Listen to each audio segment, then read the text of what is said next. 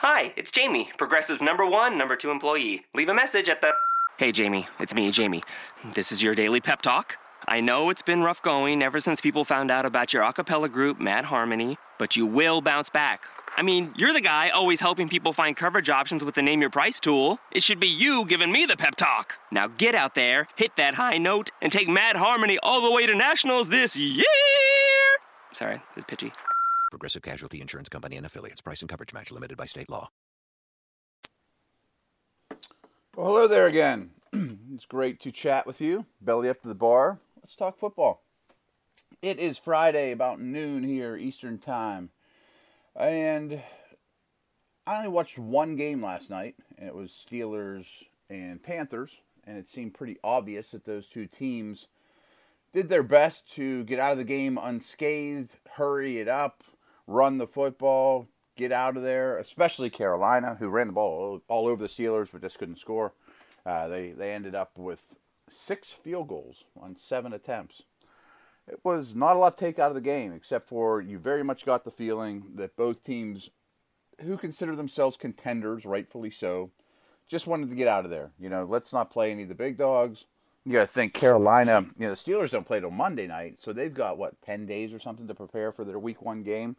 Carolina has to travel to Denver, next Thursday. So they got a week from the end of their preseason to go to a road trip that not only is... I always feel for the team. I guess this would be my first one bullet point today is I always feel for the opponent on opening night. The Super Bowl champ gets the luxury of hosting a game, opening night, Thursday night. Everyone in the world's watching. And I think that's an awesome tradition. I think the NFL was really smart to do that. It's a great show. I mean, it's a great way to bring the season in with a bang. However, a really good team always has to go to the opponent's place that night to make it a great matchup. And that's a rough gig, man. I mean, you walk in there as a visitor, especially this year, because I'm a big believer that most of these players in the league are not quite yet in game shape. That after they play a game or two, 60 minutes every snap, your starting center plays every snap for the entire game. Quarterback, offensive line, most of the defensive players play every snap.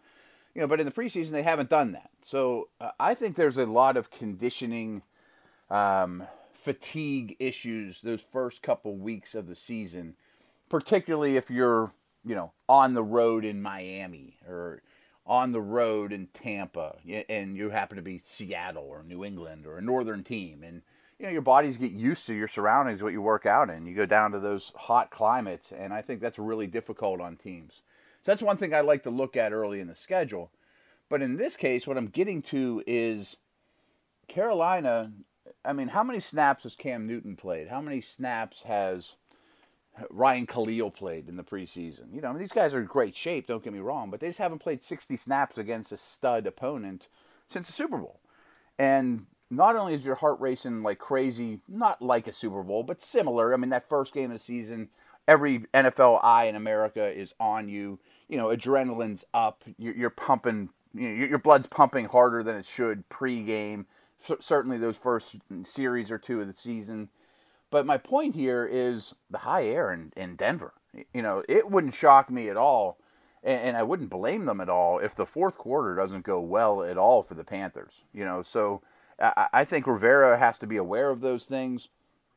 And I'm not going to talk about last night's games or even this Steeler-Panther game, but it was just something that dawned on me as I was watching that is, if you're preparing your team for a Super Bowl rematch that the guys are going to be jumping out of their skin to get a hold of Denver again, and they got Trevor Siemian now, we're going to crush them. We got blocked Von Miller. So you have all that adrenaline in addition to it being, opening night. And you got to play in the high air where it's really hard to play anyways. There's not as much oxygen in the air. The Denver, from a fatigue advantage, is massive to me in that game. Does that mean I'm going to take the Broncos? I don't know. I think Carolina's the better football team. I mean, honestly. And people might be shaking their head at me. Didn't you watch Super Bowl last year? Yeah, I did. But I still think Carolina is a slightly better football team, but that is a big deal to me and something to keep notice. And I always get a kick out of that first game, as everyone does. Next little note I wanted to bring up from last night, and it's not a major one, but it gets me excited, is that Breshad Perriman finally got back on the field. First round pick of the Ravens a year ago. I feel for this guy, and I really, and the point is, I really liked him as a prospect, coming out of school. Yes, he had a lot of refinement to do with route running and the finer points of playing wide receiver, but boy, is he big and strong and fast and explosive and a violent mover. And, I've often been asked, is he the new Torrey Smith? Is he a lot like Mike Wallace? Yes, that's how I think they envision using him. The deep ball since Flacco arrived is an absolute staple of the Ravens offense, and Harbaugh knows that, and Joe's got a great arm. I guarantee that they practice getting pass interference calls too. They draw more deep pass interference calls than any team I've ever seen, and that's not just a Steeler fan of me talking. Trust me. So they know what they're doing. They're going to throw the ball deep no matter who their coordinator is. And yes, that is who Perriman is. However, if you're looking at the wide receiver spectrum, if the total beast stud prototype is Julio Jones, Dez Bryant, and then there's Mike Wallace as the pure speed, skinnier guy, Perryman's closer to the Julio Jones end of the spectrum than he is to Mike Wallace or Torrey Smith even. I mean, that guy is big and powerful and will break tackles and will be... I can't wait for him. I don't know that he's going to have a huge year this year. In reality, this is his rookie season without a ton of practice. But I was just excited to get him back on the field. That is one thing I'm probably going to do in tonight maybe, is go back and just watch his snaps. I think he caught 2 passes for 20-some yards. But encouraging. So, when we talk again on Tuesday, not Monday, happy Labor Day to all. I told you my plans for Labor Day. Tomorrow is my son's 10th birthday, which is bonkers to me. I can't believe he's 10. I was just on Facebook and saw a little picture of, right when I met him, right when he was brand new, me holding him. I can't believe that was already 10 years ago. But anyways, next time we convene will be Tuesday. Between now and then and maybe by the time you listen to this, you will have already, this have already happened, but 4:00 p.m. on Saturday is the cut downs, is when every team has to get to 53. And if your favorite team gets to 53 and you see the roster on Saturday night, that doesn't mean that's who they're going to start the season with. I mean, there's still waivers and things that will go through. There could be adjustments. They could add guys from other teams. Practice squad thing all needs to get settled out too. But what it brings me to is, having been with teams and seeing how hard these guys work, and I always feel for football players, and I get this is what they signed up for, that it's a tough gig, that the chances of some of them, they knew the second they got signed, the chances of making their respective NFL teams was very slim. But sometimes I think that there's only so many eyes and so many hours in the day that I very much believe, especially at the quarterback position, that good football players or people that could end up being high quality NFL players or starting caliber players or even just, bottom of the roster guys don't get the fair shake. There's just not enough quarterback reps to go around. That 15th defensive back in practice, how many eyes are studying him. And yeah, his position coach is certainly on top of it, but what this brings me down to is, I talked yesterday about how philosophically, and I urge you to go back and check that out, that I would love to see the league expand rosters, go to 17 games, play a neutral site game, and I went into a lot more of that yesterday. But I've said this many times on the air, if I was king of the world or commissioner of football, one of the first changes I would make on this planet is I would figure out a way to have a minor league system in the NFL and pattern it much after baseball, hockey, where maybe they play their games every Tuesday or maybe they play every other week.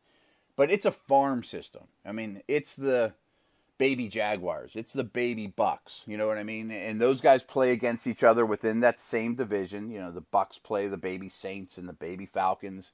and you have young coaches down there that are installing your systems and your terminology, and you groom players. Maybe you have a 10-round draft instead of 7, and you put those guys down there for a year and let them grow and develop. And you have refs learning at that level. You have more scouts at that level that are learning.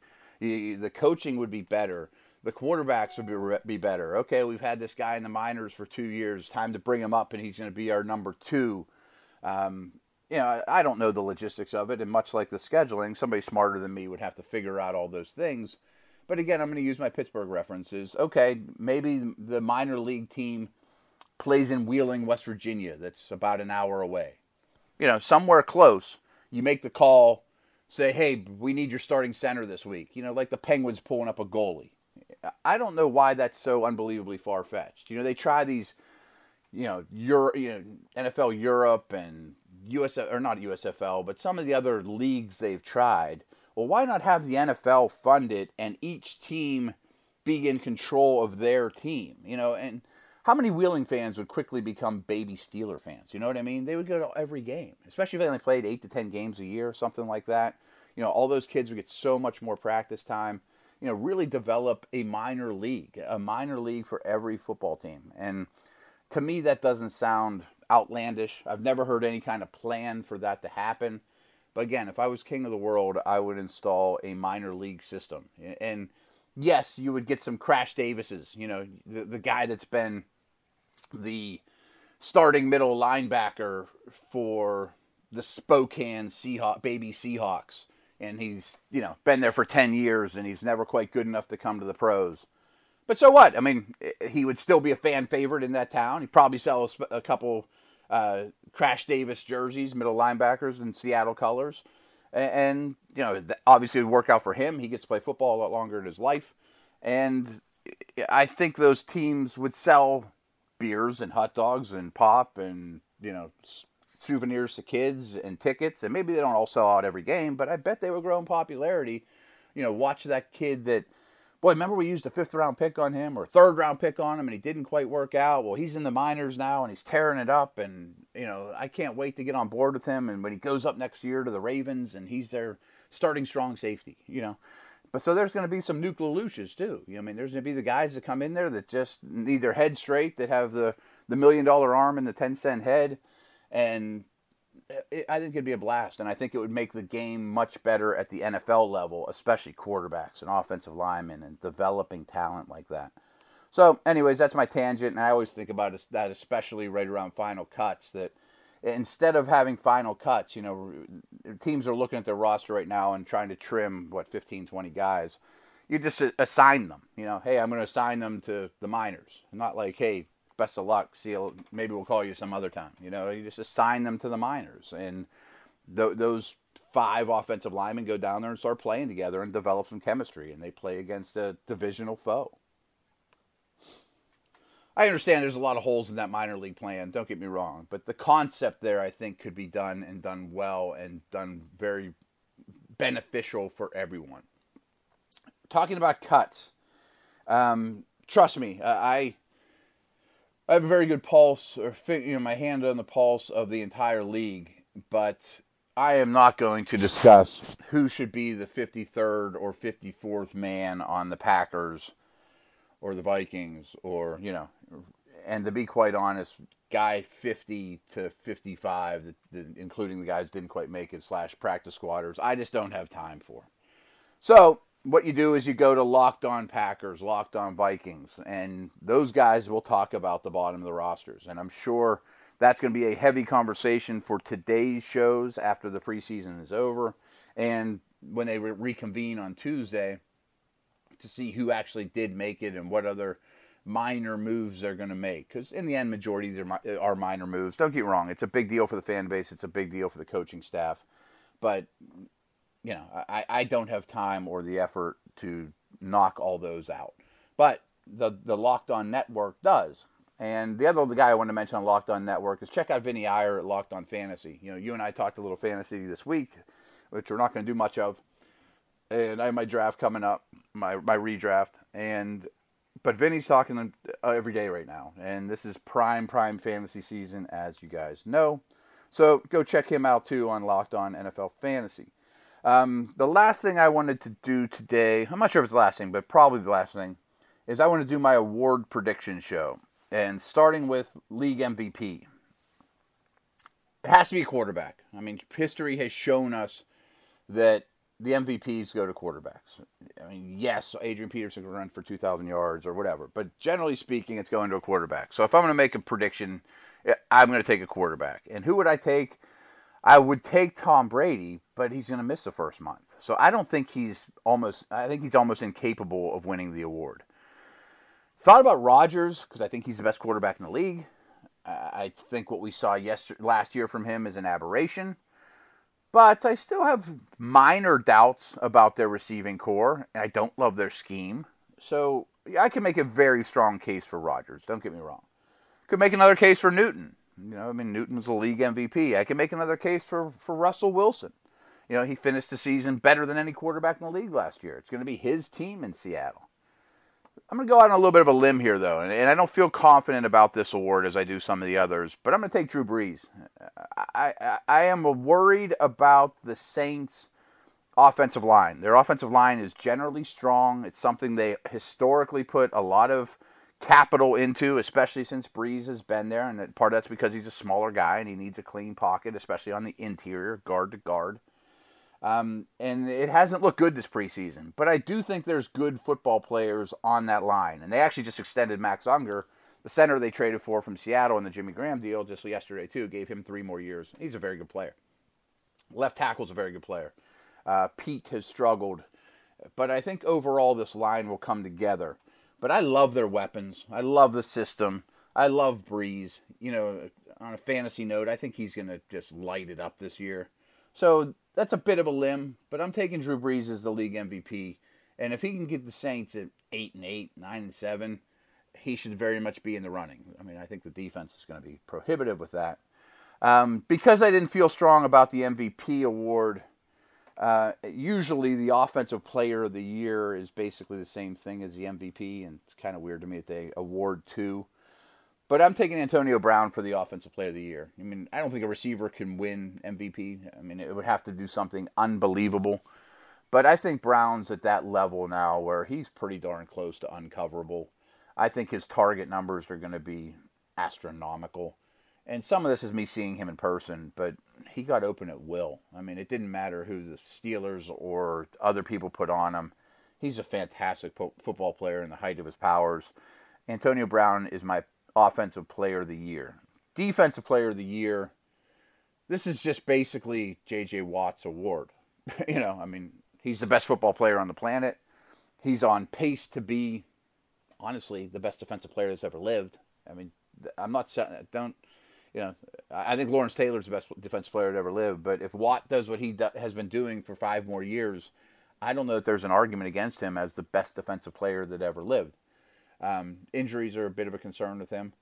I'm not going to pick Watt, though, mostly because it's too easy and it's too boring, but I am giving him his props right now.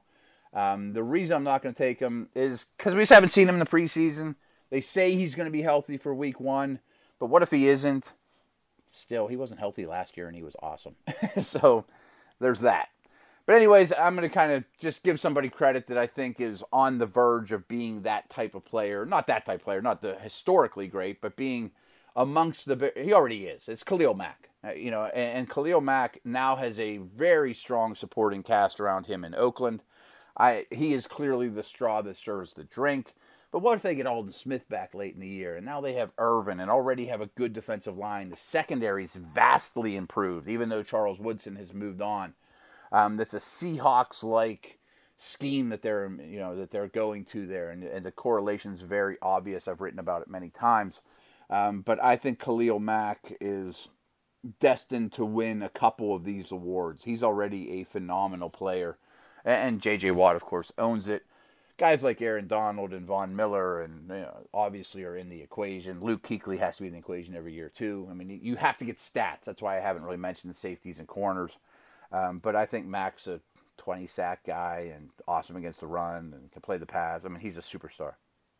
The easiest choice of these awards is Offensive Rookie of the Year.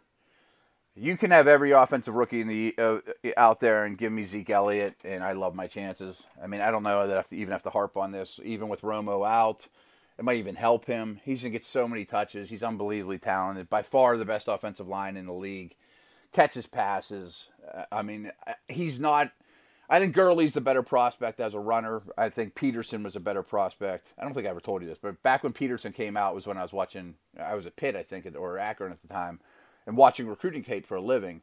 And I got a hold of one of his highlight tapes. And of all the kids coming out of school that I've ever seen, Adrian Peterson's probably was the one guy I looked at above all else and thought, at 17 years old, go his senior year of high school, he might not need to go to college. He might be able just to go right to the NFL. I mean, he was that unbelievable. And remember, that was a while ago. And Peters. I don't know why I'm getting on this Peterson tangent, but that island where all the wild horses run free. Whoever the biggest, baddest horse is on that island, if you were in charge of chasing him down, tackling him to the ground before he gets 100 yards, that's what I feel like Adrian Peterson is. Just a wild stallion with violence and beauty and power, and I think he's an all-time great as well. But anyways, Ezekiel Elliott's going to win the Offensive Rookie of the Year. I don't even know who number 2 is on my list. Again, you can have the field. I'll take Zeke Elliott. Deal. This next one, I'm kind of dreading. Defensive Rookie of the Year. And much like Defensive MVP, Player of the Year, whatever, you need stats. It's really hard for a corner. Yes, Marcus Peters won it last year. Generally, this is a linebacker or pass rusher award. So who is that guy this year, though? I mean, I've been racking my brain on this one for a while. And I remember I wrote an article right after the draft, and they asked me to do my predictions on Defensive Rookie of the Year. And I took Miles Jack, but he looks like a fish out of water. I think he's going to be fine. And he doesn't really have a clear path to playing time. So I can't go there. I mean, the Jacksonville linebackers, if you don't know who Tevin Smith is, you better figure it out. He's a stud. And Pizluzzi's not getting out of the way anytime soon either. Then my next thought, my runner-up, was Joey Bosa. And he could win it, but he just got to camp like a minute ago. So, what's he going to do the first month of the season? Does he even know the playbook? I have a hard time voting for him right now. The Jets' first-round pick, Lee. I mean, he's in a very good position behind a great defensive line, highly protected against, behind a very good defensive line, great athlete. I just don't know that he's a great football player yet, and he hasn't blown me away in the preseason. I like Noah Spence a lot. Noah Spence could get 9 sacks, 10 sacks, coming off the bench, rotational. I think he's a very good pass rusher, but he's not elite. I mean, I can't get super excited about that. Carl Joseph, thought about him. I would think he ends up on SportsCenter a fair amount. Big hits. I talked about the Raiders above. He's going to be the Cam Chancellor in the Raiders defense. So tackles should be there. Highlight numbers should be there. Okay, but still, he's a safety. Safeties don't have it easy in terms of, when's the last safety to win the Defensive Rookie of the Year? I don't know off the top of my head, just dawned on me. Let me know if you remember. Who's the last safety to win Defensive Rookie of the Year? That's a tough gig. I think Polamalu was probably the last safety to win Defensive Player of the Year. And I think it really helps to be a safety like that, that's all over the field, that's going to rush the passer, make plays against the run, big hits. And this goes against everything I've said in terms of what you need to win this award for Rookie of the Year. But I think I'm going to go with Hargraves in Tampa. I mentioned Spence as their second-round pick. I think Tampa found 2 real building blocks in their first 2 rounds. And I'm basing a lot of this off preseason, but it's also based off how well he played at Florida, how good he was in that system too. He's a physical, feisty dude that moves very, very well. Rookie corners traditionally really, really struggle. But they also get thrown at a lot. And that was the case with Marcus Peters last year, which then gives you opportunities for interceptions, highlight reel plays, big hits, tackle numbers. So I'm kind of fudging the system a little bit here, too, that maybe he doesn't play quite as well. Like Marcus Peters has a lot of ups and downs last year. There's a reason teams targeted him, not because they were fearing him, because they wanted to see what he was all about. And, Sean Smith was on the other side. He's a good player. So I think Hargreaves will get plenty of targets, but I think he's going to be up for the challenge. So that reluctantly is my vote for Defensive Rookie of the Year.